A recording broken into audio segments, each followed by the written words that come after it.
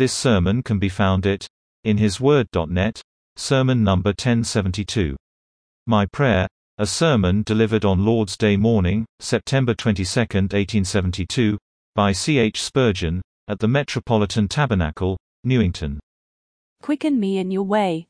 Psalm 119 verse 37. I think you will find the prayer for quickening repeated 9 times in this psalm.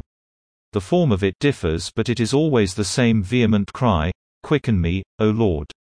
In addition to this, you will hear David twice acknowledge that God had quickened him, saying on one occasion, "Your word has quickened me," and in another place, "Your precepts have quickened me," so that 11 times in one psalm David turns his contemplations to the subject of quickening. This shows us the very great importance which he attached to it. Remember well that this psalm is dedicated to the praise of the Word of God. Throughout its entire length it sounds forth the honor of God's statutes, and in some way or other the word of the Lord is mentioned in every one of its 176 verses. The psalm is a star of the first magnitude, and all its beams direct us to the divine statutes. It is clear from this that there must be an intimate connection between quickening and the Word of God. Indeed, it is so, for when we are much acquainted with the Word of God, we also discover more of our own deadness and lack of spiritual life. And, moreover, inasmuch as we find David twice blessing God that the Word had quickened him, we see another connection between the Word and quickening, namely, that while the Word convinces us of our death, it is also the means in the hand of the Spirit of God of our resurrection to newness of life. It kills, but it also makes alive. It quickens and it sustains what it begets. Man shall not live by bread alone, but by every word which proceeds out of the mouth of God shall man live. Would you mourn your sluggishness? See it in the light of God's word. Would you escape from your sloth? Be animated by the holy warmth of the revealed truth of God. For both purposes, for conviction and for edification, the precious truths which are set forth in Scripture by the Holy Spirit will be exceedingly efficacious. I purpose, this morning, in handling the brief prayer of our text, to note, first, that it deals with the believer's frequent need. Secondly, it directs him to the sole worker of his quickening. Thirdly, it describes the true sphere of renewed spiritual vigor. And fourthly, it denotes that there may be special reasons and seasons when we should say, "Quicken me." The prayer before us, "Quicken me in your way," deals with the believer's frequent need. I am sure that this is a frequent need of believers because we find David in this psalm so often confessing his need, and where the best of God's servants feel their need of a thing, we may be quite sure that the rest of the family are under the same necessity. David seems to have been by no means sluggish in the divine life. That wonderful photograph of his internal being which we have in the book of Psalms shows us that he was a man of intensely fervent love to God. We see he was a man whose nature was vital to a degree of sensitive and energetic energy seldom, if ever, exceeded. Panting, crying, pleading, singing, rejoicing, exulting, he was all life, and of him it could not be said that he was neither cold nor hot. Notwithstanding the grievous fault into which he fell, his inner life was, as a rule, vigorous, healthy and energetic. And yet that man of God prayed often, "Quicken me, O my soul." You are not to be compared with David for a single moment. What need, then, have you to pray again and again, even with agony of soul, "Quicken me, O God"? But, beloved, there is no reason to refer to others of God's servants for proof of this. You yourselves know, in your own souls, that your spirit is most apt to become sluggish, and that you have need frequently to put up the prayer, "Quicken me." Apart from Him who is your life, what are you but a mass of corruption? You know this experimentally, do you not? There are some among you who have received a more abundant measure of spiritual life than the preacher has yet obtained. But I fear that the great majority of us are in the very opposite condition and have need to sigh and cry over our lack of inward strength. We need to lament more deeply our manifold deficiencies. If there is a prayer in this Bible which well becomes my lips, it is just this: "Lord, quicken me in your way." I fear that those who are least ready to confess this are the very persons who ought to admit it first, and I am certain that a large number of God's people feel that they are dry and sapless and have need to be revived by life from above. Let us think over this matter a minute. Some years ago we needed quickening most emphatically. But then we had no power to pray, "Quicken me," for we were dead in trespasses and sins. No dead man ever prayed to be quickened. Such a prayer would be an index of life. A really spiritual prayer for quickening can only come from those in whom the quickening Spirit has already taken up his abode. Now, beloved, blessed be the name of the Lord. We are no longer dead as we once were. The Spirit of God has breathed into our nostrils the breath of life, and we have become living souls in the family of God.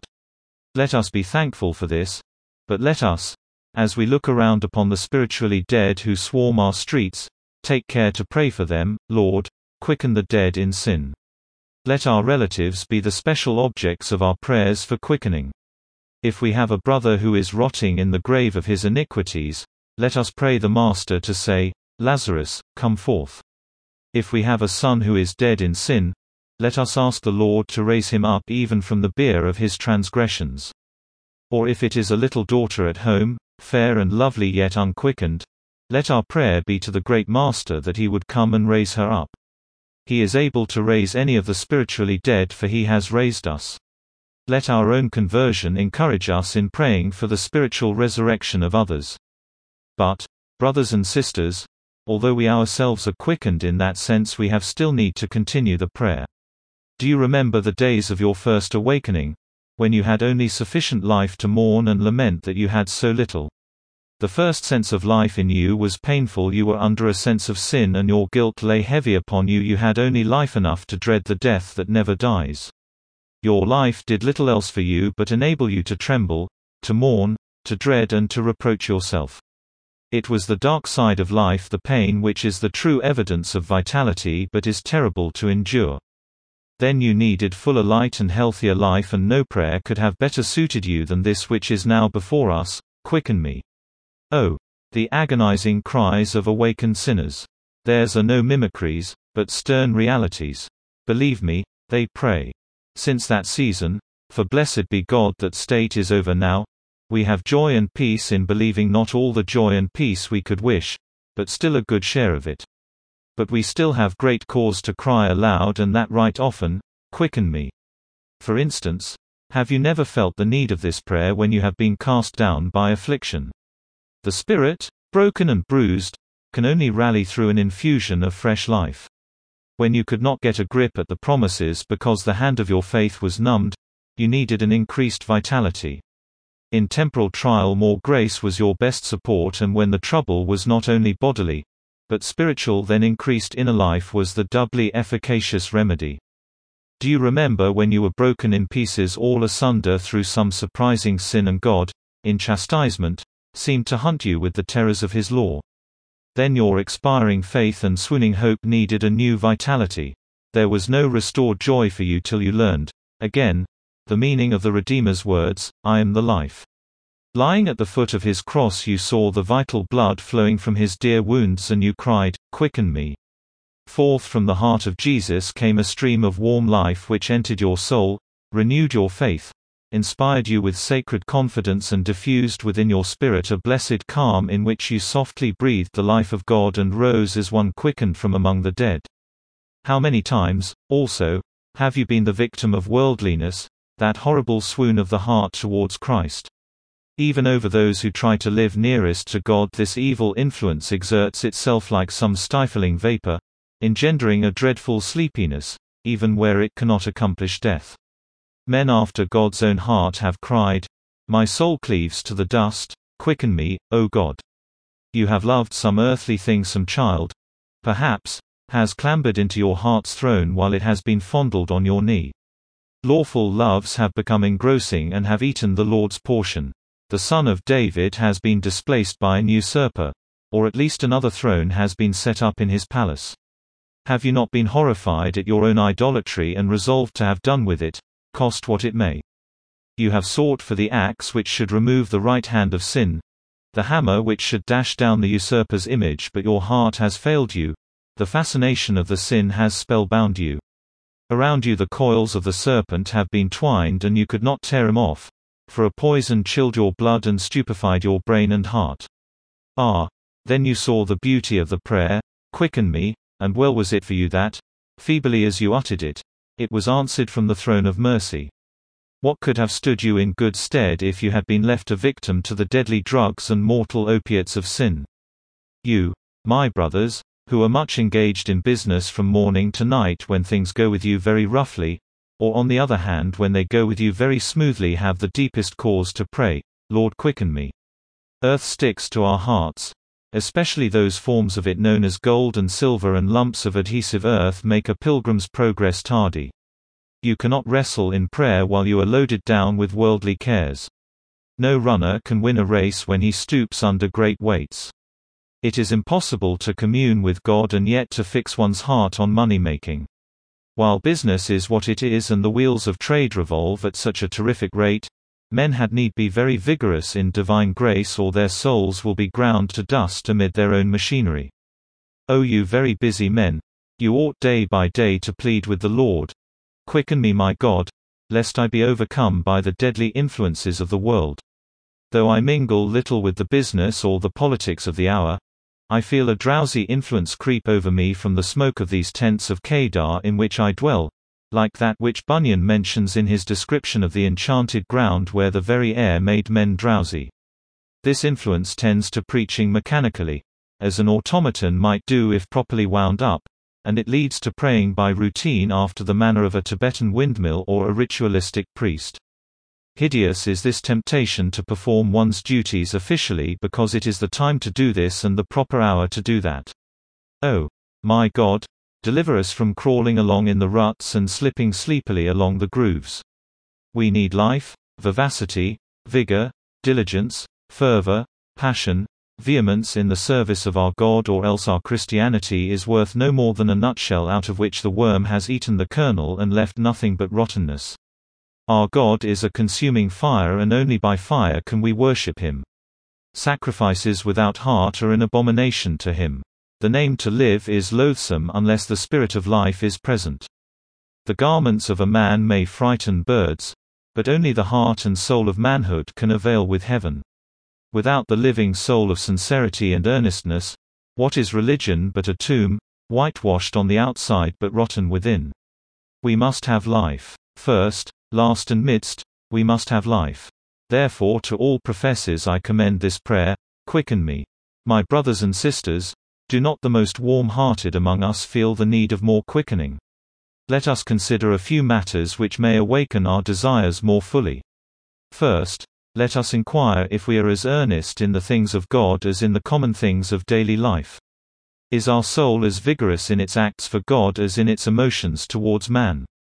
We are told by the Spirit that the time is short, and it remains that those who have wives be as though they had not. They that rejoice as though they rejoiced not, and they that weep as though they wept not, because all these things are passing away, and therefore our emotions about them should be comparatively slight.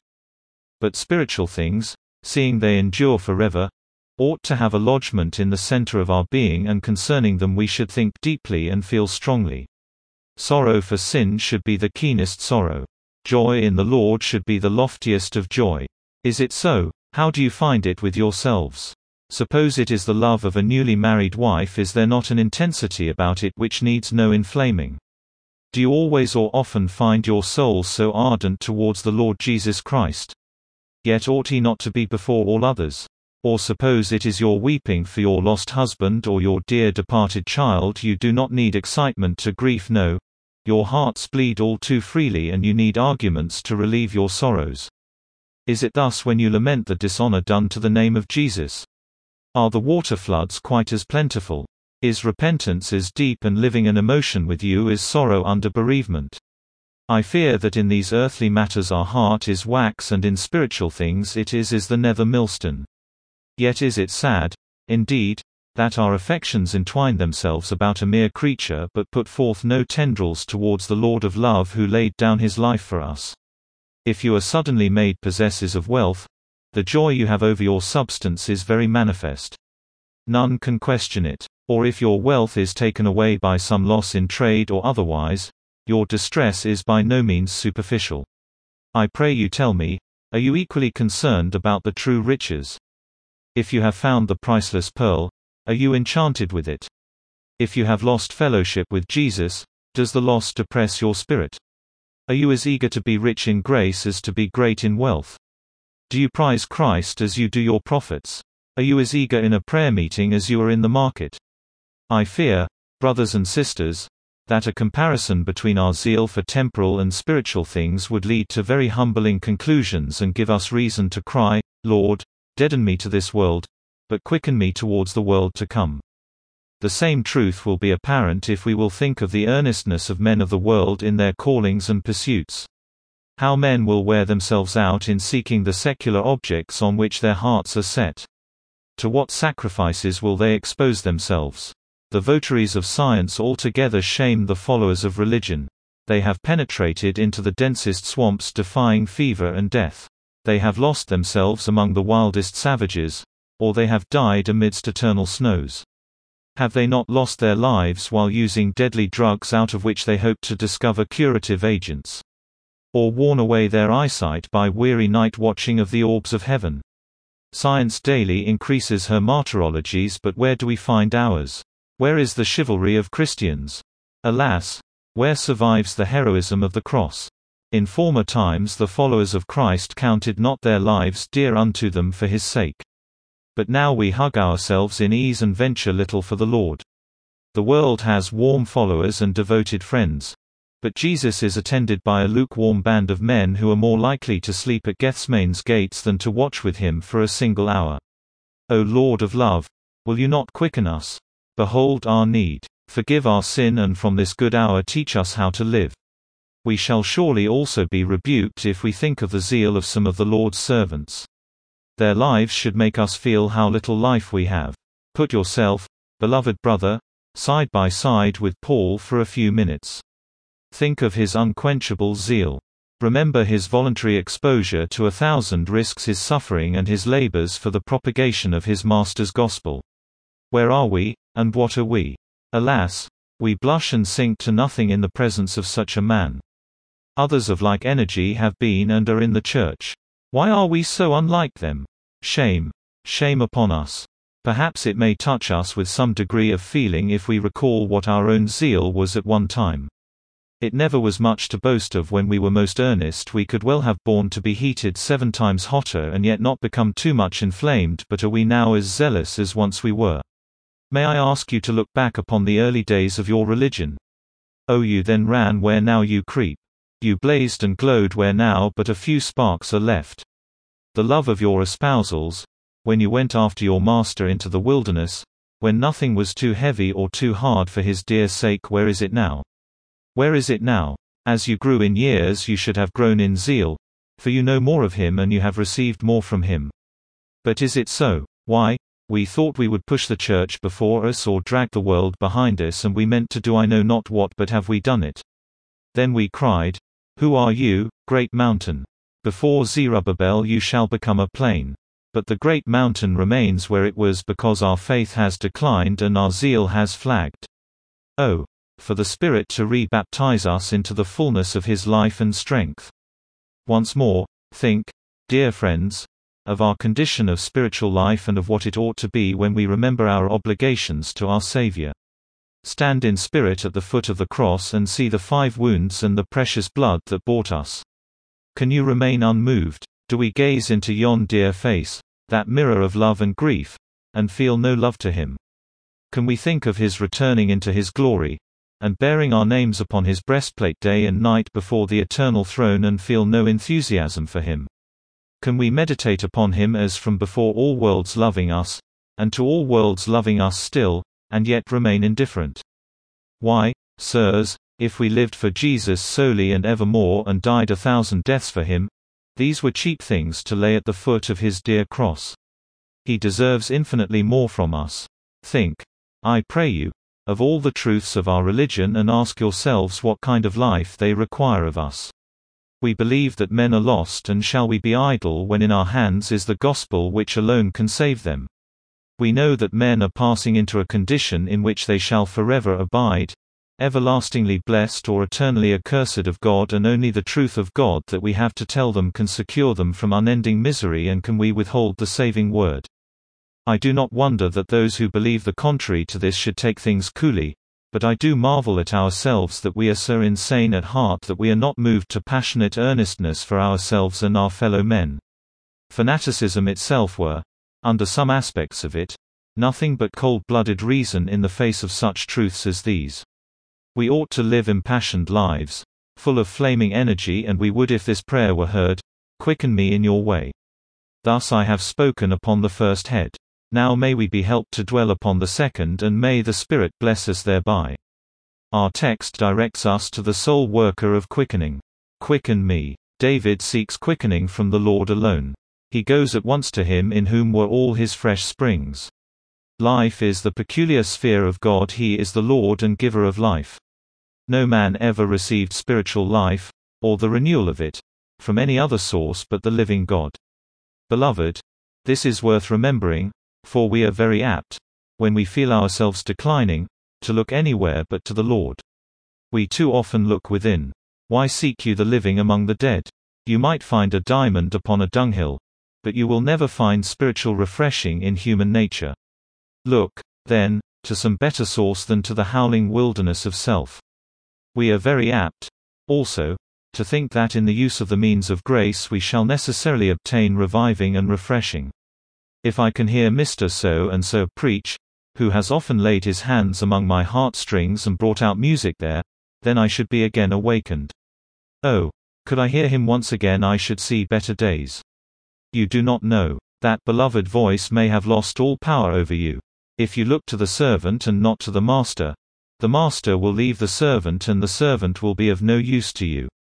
Dig the pools by all manner of means, passing through the valley of Baca make it a well. But remember, the life-refreshing water does not rise from the bottom of the well, it drops from above. The rain also fill the pools. God out of heaven, alone, can make instrumentality to be of vital service to us. Not even the sweet suckers of the communion table can bring back vigorous life to the Christian apart from the anointing of the Holy Spirit. Rest you not in the outward, for it cannot touch the inward. Above all, never go to the law for reviving. Do not begin chiding yourself by saying, "This I ought to have done, and I shall lose the love of God if I do not," and so on.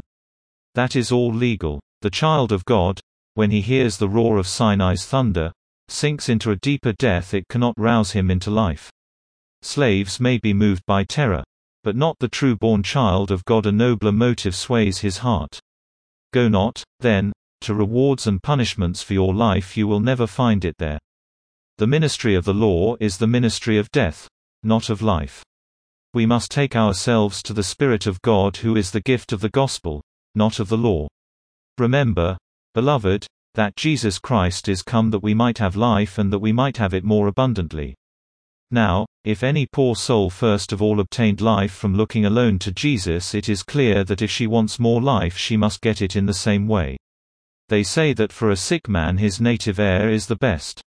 My native air was Calvary, was it not yours, dear brothers and sisters?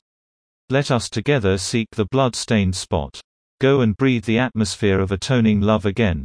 Get back to the foot of the cross once more and you will find effectual quickening. The Holy Spirit is the great agent by whom the life of Jesus is infused into our nature. The Holy Spirit at this moment can come upon the coldest heart in this place and make it flame and blaze with more than angelic ardor. You are like a bush at this moment, dry and dark, but God has but to put one spark of His life in you and you will be like the bush in Horeb which flamed like the sun. Dear sister, have you fallen very low?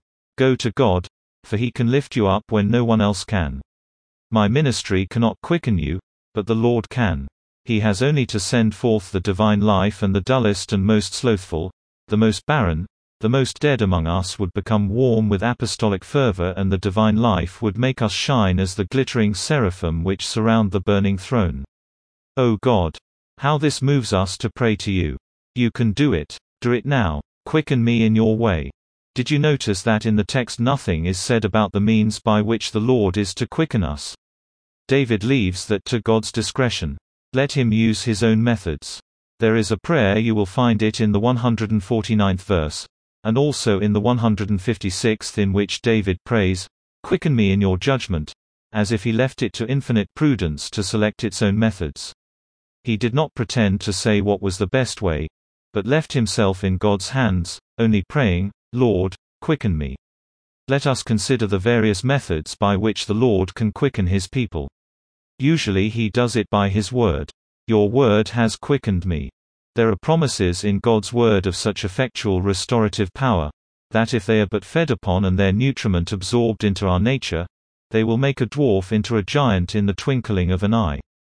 "And he who lies faint upon the ground and cannot move hand or foot shall mount upon the wings of eagles, and run and not be weary, if but one word out of the mouth of God is applied to him by the Spirit." Sometimes, however, God uses other instruments, such as affliction. It is wonderful how a little touch of the spur will quicken our sluggish natures. God has ways and means of touching our flesh and bone and rendering sleep an impossibility in more senses than one. Personal affliction is like a tonic medicine, by which our relaxed energies are strung up again, but to this end it must be sanctified, or it will fail. Blessed be God for a flick of his whip. We might else have stumbled in our sleep and fallen. It does good to such sorry jades as we are. I pray that some of you may get a touch of it, for you are dull enough. Just a touch now and then does all of us good, and rest assured we shall have it, too, if we do not keep awake without it, for God loves us too well to withhold his paternal rod. At the same time, he can quicken us by great mercies. A man may be stirred up to diligence by a sense of gratitude to God for great mercies. I grant you it does not always have that effect, but it ought to. Oh, if our hearts were right, it would be sweet to say, "Here is another mercy, another favor from God. This binds me with another cord to his service. I will love him more and devote myself more intensely to his work." Christian example, too, sometimes stirs us up. I believe the reading of holy biographies has been exceedingly blessed of God. The life of such a man as M'Cheyne, or the diary of Brainerd, or the story of Whitfield's ministry, such things make us think, what are we? What are we living for? Put microscopes upon our eyes and yet we can hardly see ourselves. We are so little, we are as grasshoppers in their sight. Yes, we are as grasshoppers in our own sight. This stimulates us. On the other hand, if you fall in with a number of idle dolts of professors, as sometimes you do, your indignation at him will help to excite you to zeal, or it ought to do so. We have known some who have said, "I am superior to these, at any rate," and therefore congratulating themselves they have gradually sunk down to the same ignominious level. But in a true heart the sluggishness of others is a spur to greater exertion, for such a man says, "Is my master served in such a beggarly manner as this? Then will I serve him with all my heart, to make up for the lack of service in others." It is said that Augustus Caesar was once asked to a feast by one of his subjects. But the attendance was so dilatory, and the feast so meager, that he rose in disgust and said he supposed he was invited to be honored, but he had discovered that it was intended to insult him. Truly in many a congregation of Christians, yes, even of our own denomination, the worship of God is done in such a mean, stingy, dead and alive way that it seems as if Christ were asked to the assembly to be insulted rather than to be honored. Verily such treatment of our Lord is enough to make us weep tears of blood and then drive us onward to a service unparalleled in these frigid days. Doubtless, too, a warm-hearted ministry has much to do with quickening us, and if we have a choice of ministries in any place, we should select not that which tickles the ear most, but that which most enlivens the heart. If there are two ministries to be had, one of which is highly rhetorical and exceedingly pleasing to the intellect, but the other, though lacking in these points, nevertheless appeals to our conscience, arouses our heart, feeds us with spiritual meat and incites to higher degrees of sanctity, choose that one, for it is the ministry which God approves. Under God's blessing, every one of our divine graces may become a means of enlivening us. For instance, our faith, as it believes the great things of God, will be sure to arouse us. Our hope, as she looks forward to the bright reward, will cause us to labor where otherwise we should have fainted. And love, which is the forehorse of the team, will draw us to serve Christ with might and main. True love to Jesus, if it comes to a great vehemence, will quicken the entire spiritual nature, and then will the prayer be answered, "Quicken me." Thus, brothers and sisters, you see God has both gentle and rough means of quickening us, But for my part, if he will but quicken me, I will make no bargain with him, let him do it as he wills. Do what you will with me, my Lord, only keep me from being lukewarm, cold-hearted, dead and alive. Do make me to be all on fire for you. Remember, beloved, that this is a promised blessing. David says, "Quicken me according to your word." You will find that thought repeated in the psalm. It is a blessing to be pleaded for in a former verse David says, "Quicken me in your righteousness," as if he felt that God would not be righteous, would not be keeping his promise if he did not quicken him. This is a blessing which is always a token of God's loving kindness wherever it comes. Look at the 88th verse and the 159th, and you will find them both saying, "Quicken me after your loving kindness." Our text describes the sphere of renewed vigor. Quicken me in your way. I have no business to ask God to quicken me in my own way, no right to ask Him to quicken me merely that I may enjoy myself religiously, or be thought to be a very eminent Christian, or be able to sit down and contemplate my own beauties and perfections with self-complacency. Somebody once said to a Christian man, "Pray, what faith have you?" Said he, "I have none to boast of." If you see a fellow who has not a sixpence to bless himself with, if he chances to possess an imitation diamond ring, how careful he is to show it. See how he always puts out his finger to let you see it. But he who is worth his millions never thinks of displaying his gewgaws in that fashion. He that has merely a name to be religious is sure to advertise it. But he who is rich towards God is the very man who thinks himself poor, and cries out, "Lord, quicken me." Now, what is the path in which we require to be quickened? First, it is in the way of duty in common life. Am I a father? Quicken me to bring up my children aright. Am I a housewife? Lord, quicken me that my duties at home may be discharged as in your fear. Am I a servant or master? Lord, quicken me. I have my temptations in my daily calling, quicken me to stand against them. And I have also my daily opportunities for serving you, quicken me to make use of them. It means next, quicken me in sacred activity. Am I a preacher? Lord, help me to preach with all my might and with all your might, too. Am I a teacher in a school?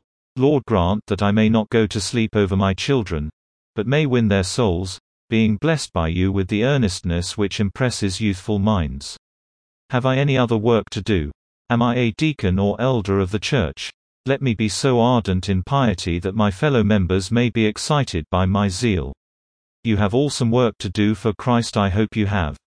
If you have not, go home and begin. But if you are doing your work, I know your prayer must be, "Quicken me in your way." Did not David mean, again, "Quicken me in the way of patient suffering"? I must not forget that there are some whose service for Christ is more honorable even than the service of the worker, but who are very apt to think that Christ considers them useless. Oh dear brothers and sisters, are you called to suffer bodily pain? Your work is to bring forth the inexpressibly sweet fruit of patience. Go and pray, "Quicken me in your way." You know the story about poor Betty, who said the Lord had called her to do this and that while she was well, but now, the Lord has said, "Betty, go and lie on that bed and cough," and she said, "I will do it for his sake." May you rejoice in the Lord's will even if it causes you to pine, to cough and to die. Not even the song of the angels is more sweet to God's ear than the resignation and patience which are to be found in the hearts of the sons and daughters of affliction. But you will need great grace for this, my sister. You will need a strong inner life for this, my brother. Therefore pray, "Quicken me in your way." And the same is true of the way of hallowed worship. We need to be quickened there, quickened in private prayer, quickened in public prayer, quickened in our family devotion, quickened in our reading the scriptures, quickened in our contemplations of divine love, quickened in all forms of worship. We require to be quickened in our growth in grace, in humility, in patience, in hope, in faith, in love, in every good gift. Especially we need to be quickened in communion with our God. Then let us pray the prayer, "Quicken me in your way." Lastly, the connection of our text denotes that there may be special reasons and special seasons for this prayer. Just observe it. "Turn away my eyes from beholding vanity," and "Quicken me in your way." You see the connection of the prayer. David is exposed to a temptation. The temptation reaches him through his eyes. He prays God to turn his eyes away from it, and then as a cure for the evil he says, "Quicken me." Brethren, are you never fascinated by a sin? Whenever you have been conscious of that diabolical fascination, it has been time to cry, "Quicken me in your way. I see I am weaker than I thought I was, Lord. I was carried away with anger when I thought I had gained a quiet temper at last. Lord, I found my heart going after an evil which I thought I had no relish for. Give me more grace, good Master. Quicken me in your way." A fit time for this prayer is a season of great affliction. The 107th verse teaches us that, "I am afflicted very much, quicken me, O Lord, according to your word." Times of great temptation of spirit and trial of soul should be seasons for praying that God would give us extraordinary grace. When we have been confessing past sloth, we should pray for grace to resist it in the future. If God at this time should convince any of us that we have not done 1/10th of what we ought to have done, and that we have been living at a distance from the love of Christ, then the prayer should arise, "Quicken me in your way." Are we just now called to some extraordinary service? Does the Lord lay upon us a heavy burden for His name?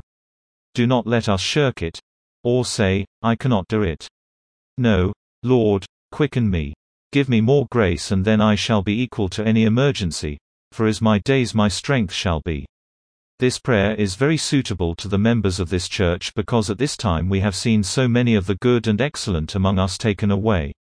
It scarcely seems as if the Lord would leave us any. During the last few months He has continued to sweep away one and another from us, and this week another valuable brother has been borne to the tomb. Surely everyone remaining should say, "Lord, quicken me. Grant that I may live, so that if I am also soon to be removed, I shall have finished my course and have fought the fight right through and gained the crown which grace has promised." Perhaps within the course of another week this black upon my pulpit may wear a third significance, as it has a double one already. From which of us shall it derive its third meaning? Do I stand here to preach in feebleness my last sermon to you? Do my beloved church offices sit around me for the last time? And have I here members of this fellowship who are now, upon this last occasion, gathered for united worship? Brethren, it may be so. Then let us pray for quickening, that we may live while we live and waste no precious moment of our scant earthly existence. The needs of our church are very great. If I stood in a harvest field and saw that the crop needed to be ingathered, and that a laborer was working in it till he fainted again and again, and if I saw him in great feebleness grasping the sickle, impelled by a brave spirit which kept him to his work, I think I should pray, "Lord, help me to reap, too. Help me to go into that mass of standing corn and reap, too, for I see your servant overworked with service. My fellow servants, bought with the same blood, the harvest truly is plenty, but the laborers are few. I entreat you, by the blood and wounds of him who bought you, let not a single one turn away, but rise up and serve God with heart and soul and strength." We shall soon have to give account for all these things. Within a few short weeks or months we shall stand before His judgment seat, whose eyes of fire shall read us through and through. We shall then be called to account for these ungodly ones who sit with us this day. Can we answer for their souls? We are a great church in a great city, and multitudes are dying without knowing Christ. If we do not give them all the help and instruction we can, how shall we answer for it? If standing in this pulpit to preach to crowds I do not stir my soul and preach earnestly, how shall I answer for it? When blood shall be upon these skirts in the day of judgment, the crimson of souls damned through my indolence, how shall I answer for it? Great God, forbid that it should ever be. But it may be so with you as well as with me, each one according to his responsibility and position. I again entreat you by every name that can tell upon your hearts and arouse your consciences, pray to God to quicken you to an ardor of love and an intense diligence of service for His dear and precious name. Some of you I cannot ask to offer this prayer. I have told you why. Dead souls, how can you pray for life? But I will ask God's people to pray for you, and I will pray for you that the gospel which I am commanded to preach even to the dead in sin may come with power to your souls. Here it is, he that believes and is baptized shall be saved. He that believes not shall be damned. The Lord lead you to obey the word. Amen.